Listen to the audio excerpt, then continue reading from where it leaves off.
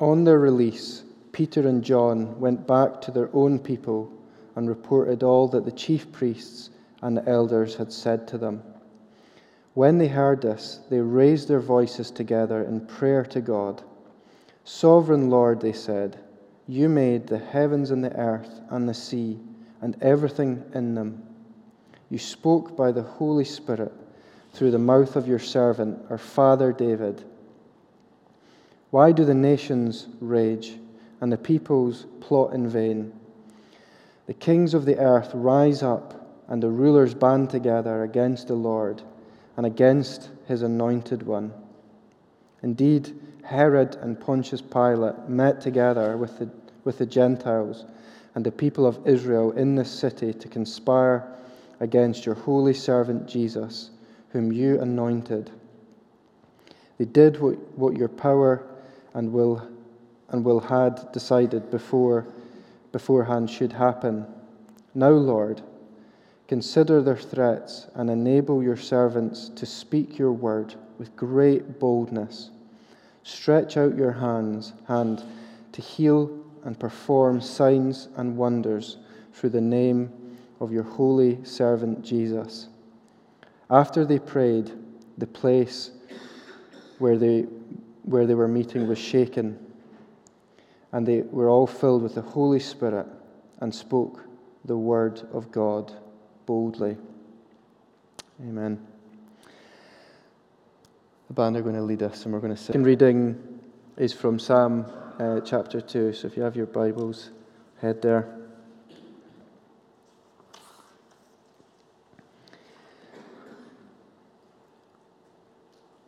Why do the nations conspire and the peoples plot in vain? The kings of the earth rise up and the rulers band together against the Lord and against his anointed, saying, "Let us break their chains and throw off their shackles." The one enthroned in heaven laughs. The Lord scoffs at them. He rebukes them in his anger and terrifies them in his wrath, saying, "I have installed my king on Zion, my holy mountain. I will proclaim the Lord's decree. He said to me, 'You are my son. Today I have become your father. Ask me, and I will make the nations your inheritance, the ends of the earth your possession. You will break them with a rod of iron. You will dash them to pieces like pottery.' Therefore, you kings, be wise, be warned, you rulers of the earth. Serve the Lord with fear and celebrate his rule with trembling. Kiss his son, or he will be angry, and your way will lead to your destruction. For his wrath can flare up in a moment. Blessed are all who take refuge in him."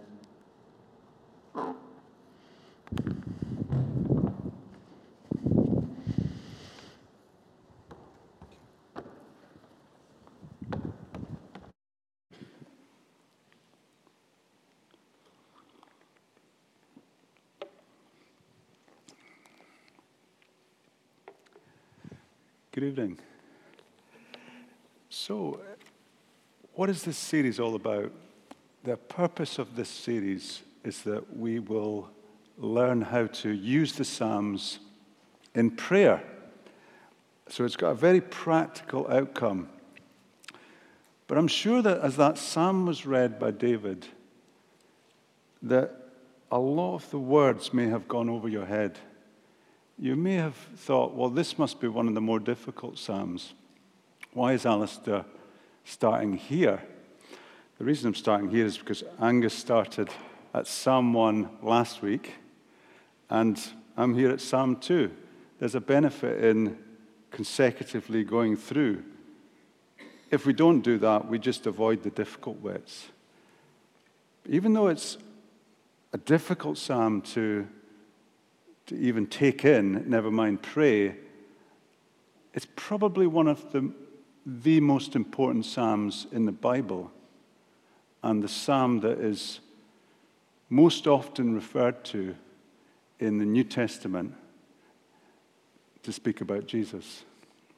So how I'd like to unpack that for you tonight is, first of all, to explain about how it relates to Jesus.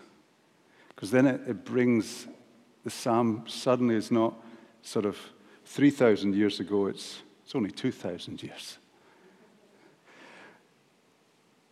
But it's also right up to date because Jesus is living today, and he is the one that we worship.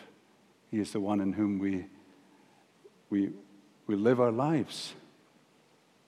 So first of all, how does it relate to Jesus? And secondly, I'm just going to quickly take you through the psalm and what the psalm is saying. And then finally, I'm going to show you how the early church prayed this psalm. Now, if you take Psalm 1, which last week was superb, the way that Angus unpacked that for us, it was all about how there's the wicked and the righteous. And let's not sit in the seat of mockers, the people who mock God, but we want to be careful about where we align our lives. And they talked about the tree planted by the streams of water. Do you remember that last week? Beautiful imagery. And then it finishes with, the Lord watches over the way of the righteous, but the way of the wicked leads to destruction. That first psalm is, we can get hold of that. We can understand that. And then Psalm 3 next week, Oliver Vellicott's going to preach on that. Psalm 3 is speaking to us very immediately and personally. It's got lines in it like, I lie down and sleep, I wake up, for the Lord sustains me. I could pray that. We could all pray that, couldn't we? I lie down and sleep, I wake again because the Lord sustains me. So Psalm 1 and Psalm 3 are accessible. But the benefit of Psalm 2 is it takes us out of individual pietism, my personal relationship with God, and moves our perspective on a wider plane. So this week, our First Minister has resigned, and there's going to be a new leader in Scotland. There's a war in Ukraine. There's a relief work going on in Turkey. There's the movement of China that Liz Truss is speaking out against China. There's the Northern Ireland Protocol. And to what extent did these issues come into our prayer life? Sometimes it's easier for us to pray about our own personal lives, but the Psalms won't let us get away with that. Because on Psalm 2, it's taking us into the international realm of what the international leaders are thinking and doing. But there is a leader who is mentioned in Psalm 2, which is the King of Israel. And he's introduced in verse 6. I have installed my king on Zion, my holy mountain. I will proclaim the Lord's decree. He said to me, you are my son. Today I have become your father. So this king is described as a son, but even in verses 1 and 2, the kings of the earth rise up, and the rulers band together against the Lord and against his anointed.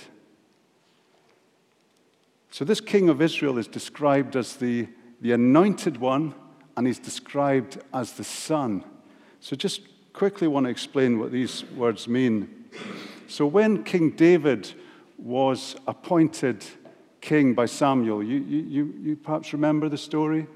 That he was the least likely to be chosen, but he was chosen, came in from the fields, and Samuel got a horn of oil and poured it on his head. He anointed him for a special task to be king of Israel. Anointing is also symbolic of the anointing of the Holy Spirit, because he had a special task to lead the people. But not just any leader, someone who was to represent God's ways to the people. But we know that David and all the kings that followed him were very imperfect. And that helps us to think, is this referring to someone else? Secondly, we've got the term son.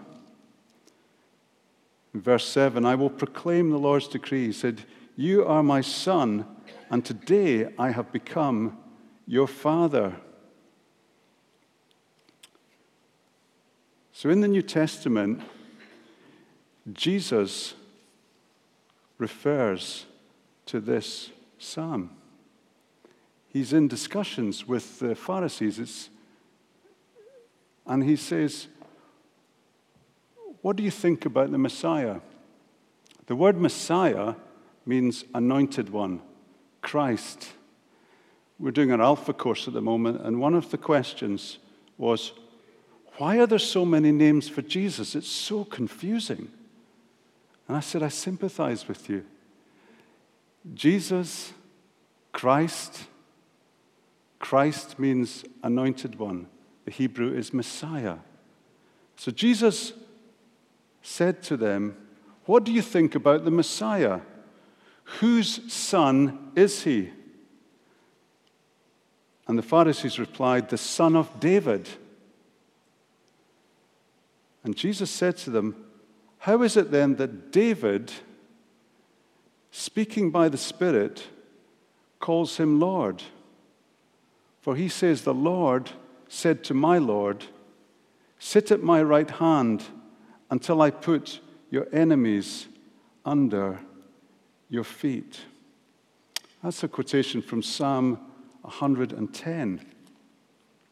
Just have a quick look at that now. Psalm 110.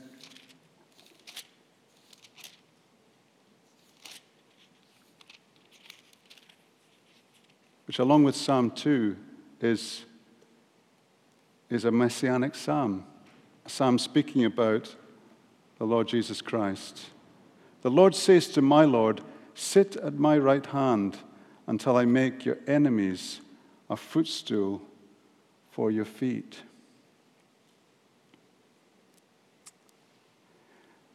And then Jesus says, if David calls him Lord, how can he be his son? And no one could say a word in reply. From that day on, no one dared to ask him any more questions. And in Hebrews 1, verse 13, it says, to which of the angels did God ever say, sit at my right hand until I make your enemies a footstool for your feet?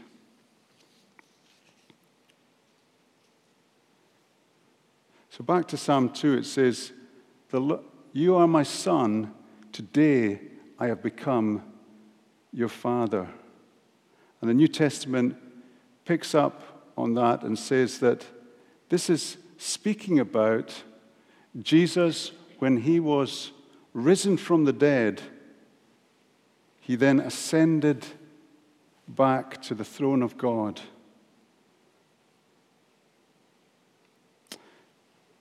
So that's a very quick introduction to what a messianic psalm is. And you've got Psalm 2 and Psalm 110 are two of the most famous ones that are quoted throughout the New Testament. Let's move to Psalm 2 now. And let's look first of all at the first three verses. And the first three verses are under the heading, the kings against the king. Why do the nations conspire and the peoples plot in vain? The kings of the earth rise up and the rulers band together against the Lord and against his anointed, saying, "Let us break off their chains and throw off their shackles." So it begins with a question: why is everyone rebelling against God? It's a similar kind of question to Psalm 1, but it's on an international scale. And Israel, as from the very beginning of time, from the very beginning of when Israel was founded, there's just been this. The nations of the earth seem to have something against Israel. It's always been the way. You could even go before the creation of Israel. You could go to Abraham and all the kings that were rising up against Abraham. You could think of Moses and when he was leading this people group through the desert, and they were asking these nations, will you let us pass through? And they said, no, we're going to fight you. And then when they came into the promised land, they had all these nations hostile on every side. But because the king is representing God's rule, it's bigger than just Israel. It's also the world. And this opposition to the king takes on a whole new importance when we think that this is referring to Jesus. So second section is God's response. So the nations are in uproar. They're plotting against the king of Israel. And God's response: the one enthroned in heaven laughs. The Lord scoffs at them. He rebukes them in his anger and terrifies them in his wrath, saying, I have installed my king on Zion, it's Jerusalem, my holy mountain. Now, God is not laughing at the suffering that takes place when there's conflict. Conflict is always really painful. God is not laughing at the suffering of all the wars that take place, but God is laughing at the arrogance of human rulers. One of the things that people often say to me is, how do you pray for Ukraine, the situation in Ukraine? How do you pray for these huge sort of events? And sometimes we just feel completely paralyzed, completely helpless by these things that are taking place. And one of the things that we can pray is that God is in charge. God is in control. And that although we are anxious and intimidated by world events, God is not surprised, because this has been happening from the beginning of time. In Isaiah chapter 40, it says, surely the nations are a drop in the bucket. They are regarded as dust on the scales. In Isaiah 41, all who rage against you will surely be ashamed and disgraced. Those who oppose you will be as nothing and perish.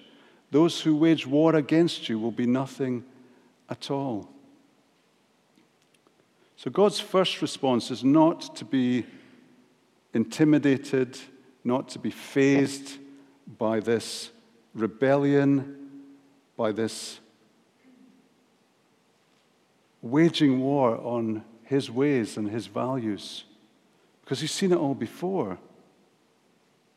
But what he says he's going to do is, in verse 6, he will install my king in Jerusalem. That's God's response, to put his king there. And he says, you are my son, and today I have become your father.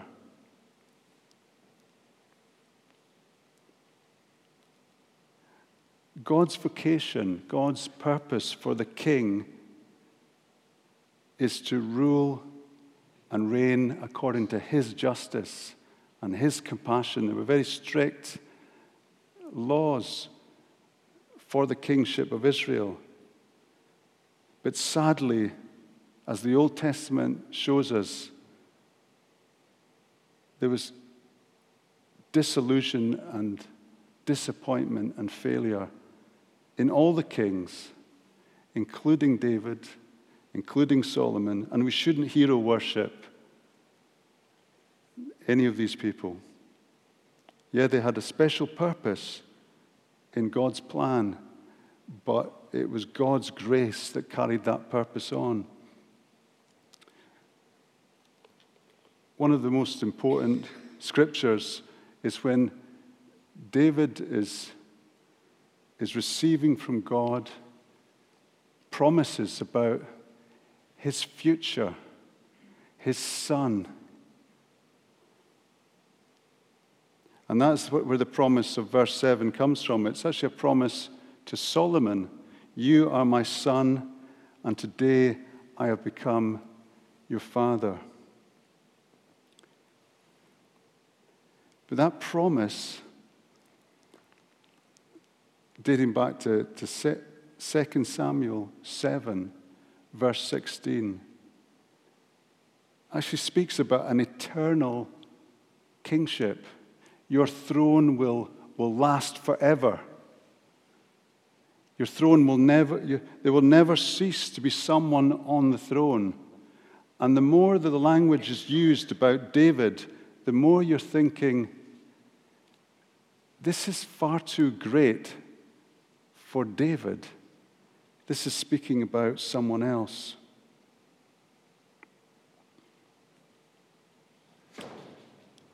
So God will come in the person of Jesus Christ. And it is Jesus who is the Son of God, of Father God. And he will call all the nations to account. That there will come a time when all the nations will come before Jesus Christ. And so this verse 9, it says, I will make the nations your inheritance. It's something that just doesn't make sense. It's way beyond anything that could be said of a human king like David in Israel. But it's exactly what the promise was to Abraham, that through the seed of Abraham, all the nations of the world would be blessed. And the Gentile mission of the church, which starts with Jesus saying on the mountaintop in Galilee, that all authority in heaven and earth has been given to me, therefore go and make disciples of all nations. And we read in Revelation that around the throne, that there were people from every tribe and tongue, an international worship gathering as people come to put their trust in Jesus, the Messiah.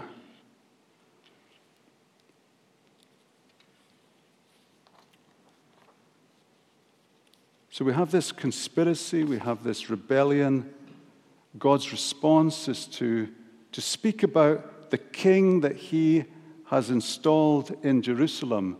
But what he's saying about this king is far greater than anything that's relevant to David. It's all about Jesus. We know if we read the New Testament, the very first chapter is a genealogy. It's worth having a look at that. These genealogies are important. It begins with the family of Abraham, the one through whom all nations would be blessed, then the family of David. And then it talks about the birth of Jesus Christ, the Anointed One.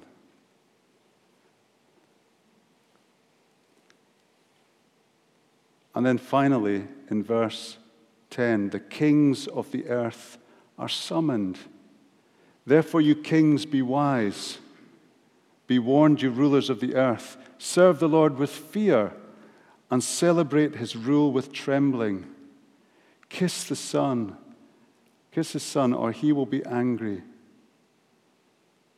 and your way will lead to destruction.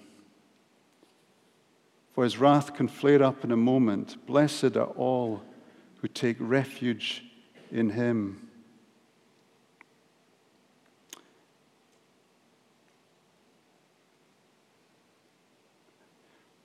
So be wise and be warned.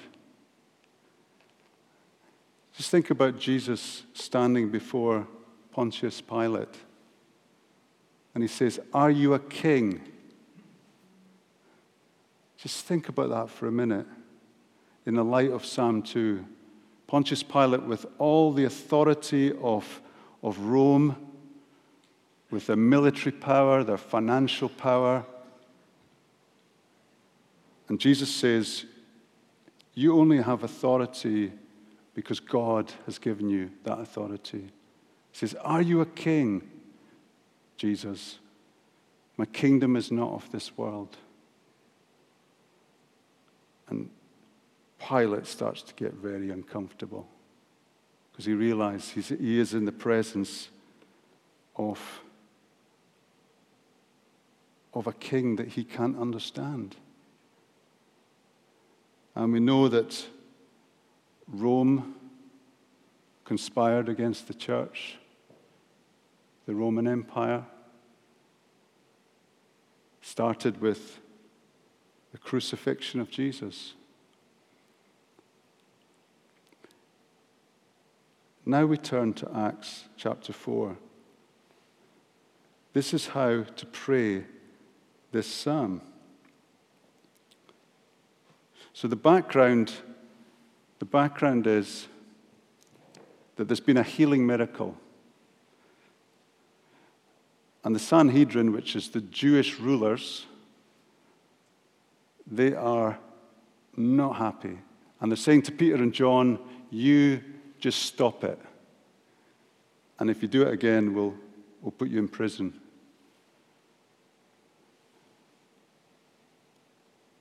The church is aware of this. And it says that in verse 21, that after further threats, the Sanhedrin let them go. They could not decide how to punish them because the people were praising God for what had happened. For the man who was miraculously healed was over 40 years old. So on their release, Peter and John went back to their own people. He reported all that the chief priests and elders had said to them. And when they heard this, they raised their voices together in prayer. So what is the shape of this prayer? There's two parts to the prayer. There's a prayer of thanksgiving, verses 24 to 28, and then there's the petition. So how do they give thanks to God in the light of this threat of imprisonment, this, you better be silent, you better stop what you're doing as a church? Imagine if that happened to us, CCC here. We got a letter or maybe a visit from authority figures locally. They said, we want you to stop gathering. We want you to stop telling people about Jesus. We had the Open Doors service recently, didn't we? Where we learned that is happening right across the world. And it happened in the early church here. Thankfully, that doesn't happen to us here in Inverness, but let's just use our imaginations because you never know. They began by reminding themselves how great God is. Sovereign Lord, they said, you made the heavens and the earth and the sea and everything in them. He's the supreme ruler over the whole world. He created everything.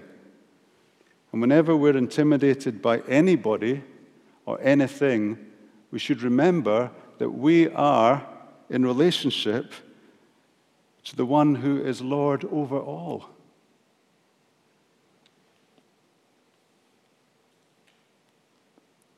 And then they quote Psalm 2.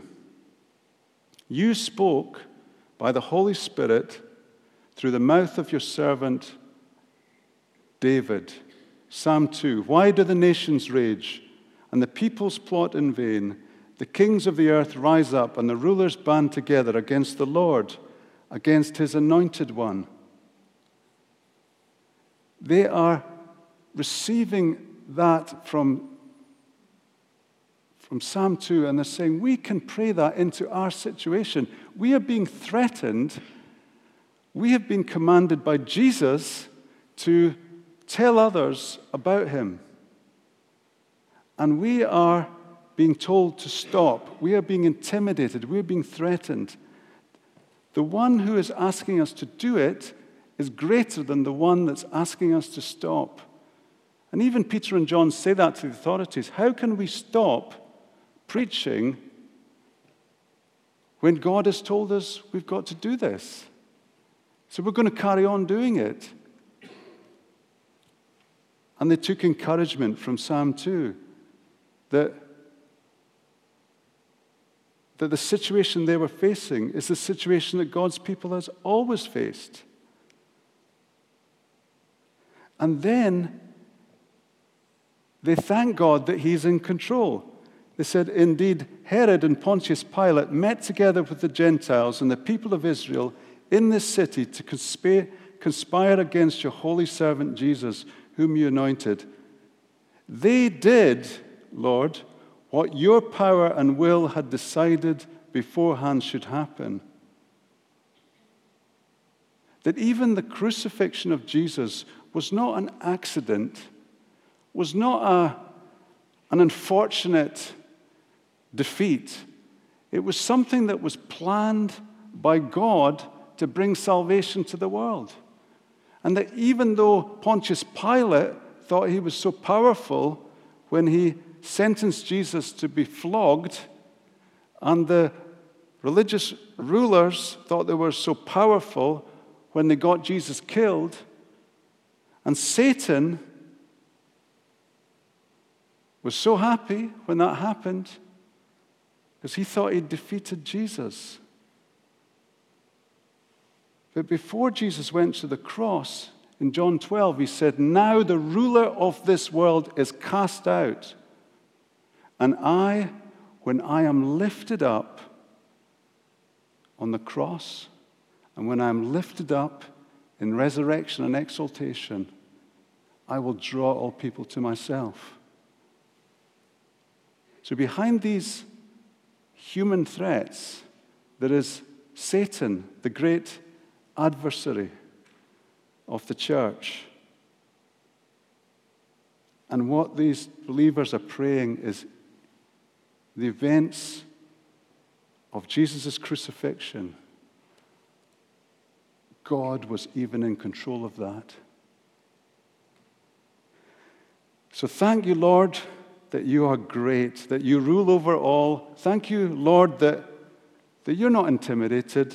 Thank you, Lord, that you are in control of events. Thank you that you are in charge. And when trouble comes into our lives, we would do well to remember that.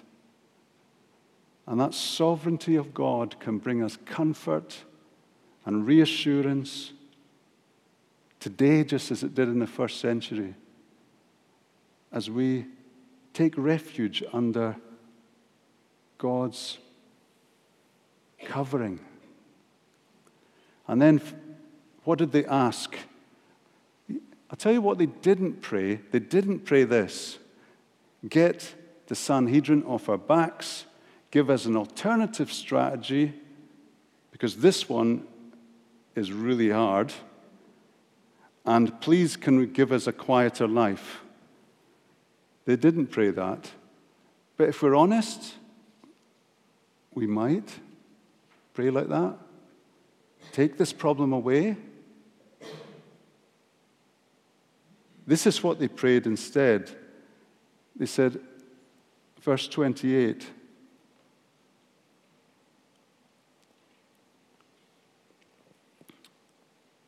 verse 29, they said, consider their threats.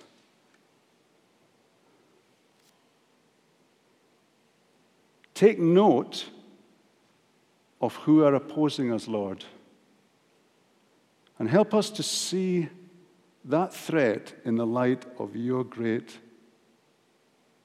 control and power and authority. They didn't say, get them off our backs. They said, help us to see what you see about how weak they really are. They're not powerful at all in the light of your great power.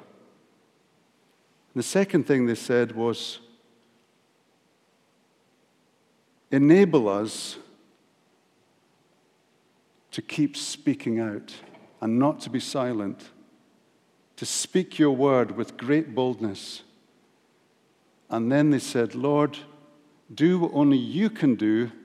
Stretch out your hand to heal and to perform signs and wonders through the name of Jesus, the King. And what was the result? That the place where they were meeting was shaken. And they were all filled with the Holy Spirit, and they all spoke the word of God boldly. So what we've done tonight is we've started with this quite unfamiliar psalm to many of us, with quite a lot of unfamiliar words. And we've seen that understanding how the kingship of Israel is quite limited, but it's pointing towards that greater king, the King of all the earth, Jesus Christ. And we've seen that the situation that the early church faced was one of international politics and military power against the church and persecution. And although we may find it hard to pray that tomorrow morning in Inverness, perhaps we could pray that for the believers in North Korea. Perhaps we could pray that for believers in Russia or in China. And that's how we can pray the Psalms, because it's not all about me and my personal relationship with God. It's about praying for all the saints. The most important scripture, perhaps, in the New Testament about battle and opposition is Ephesians 6. Put on the whole armor of God and stand in his mighty power. And how does that scripture finish? And it says, pray in the Spirit, with all kinds of prayers and requests. Keep on praying for all the saints. And who are all the saints? If you take the world tonight, I don't know what the statistic is, but a vast number of them are experiencing threats. Christians in Nigeria. Election happening as we speak. There's an election going on in Nigeria. There was riots last time. You know, it's a dangerous place. Churches being burnt down. Christians getting killed. There are more Christians killed in Nigeria than the rest of the world put together. So how do we pray? What resources do we have in Scripture? We have Psalm 2. Let's pray. Father God, we want to thank you for the riches of your word. We thank you that you've given us inspiration to know how to pray in all the circumstances of life, not only for ourselves, but for the nation in which we live and across the world too. We want to thank you tonight that although the earth is in uproar and nations rage against nations, and it seems, Lord, that it's out of control, we thank you that you are seated on the throne. We thank you that you said to take heart that you have overcome this world and that you will come back and bring in your justice and peace and judgment too, Lord. Help us to be wise and to be warned and to bow the knee before the King of Kings. In Jesus' name.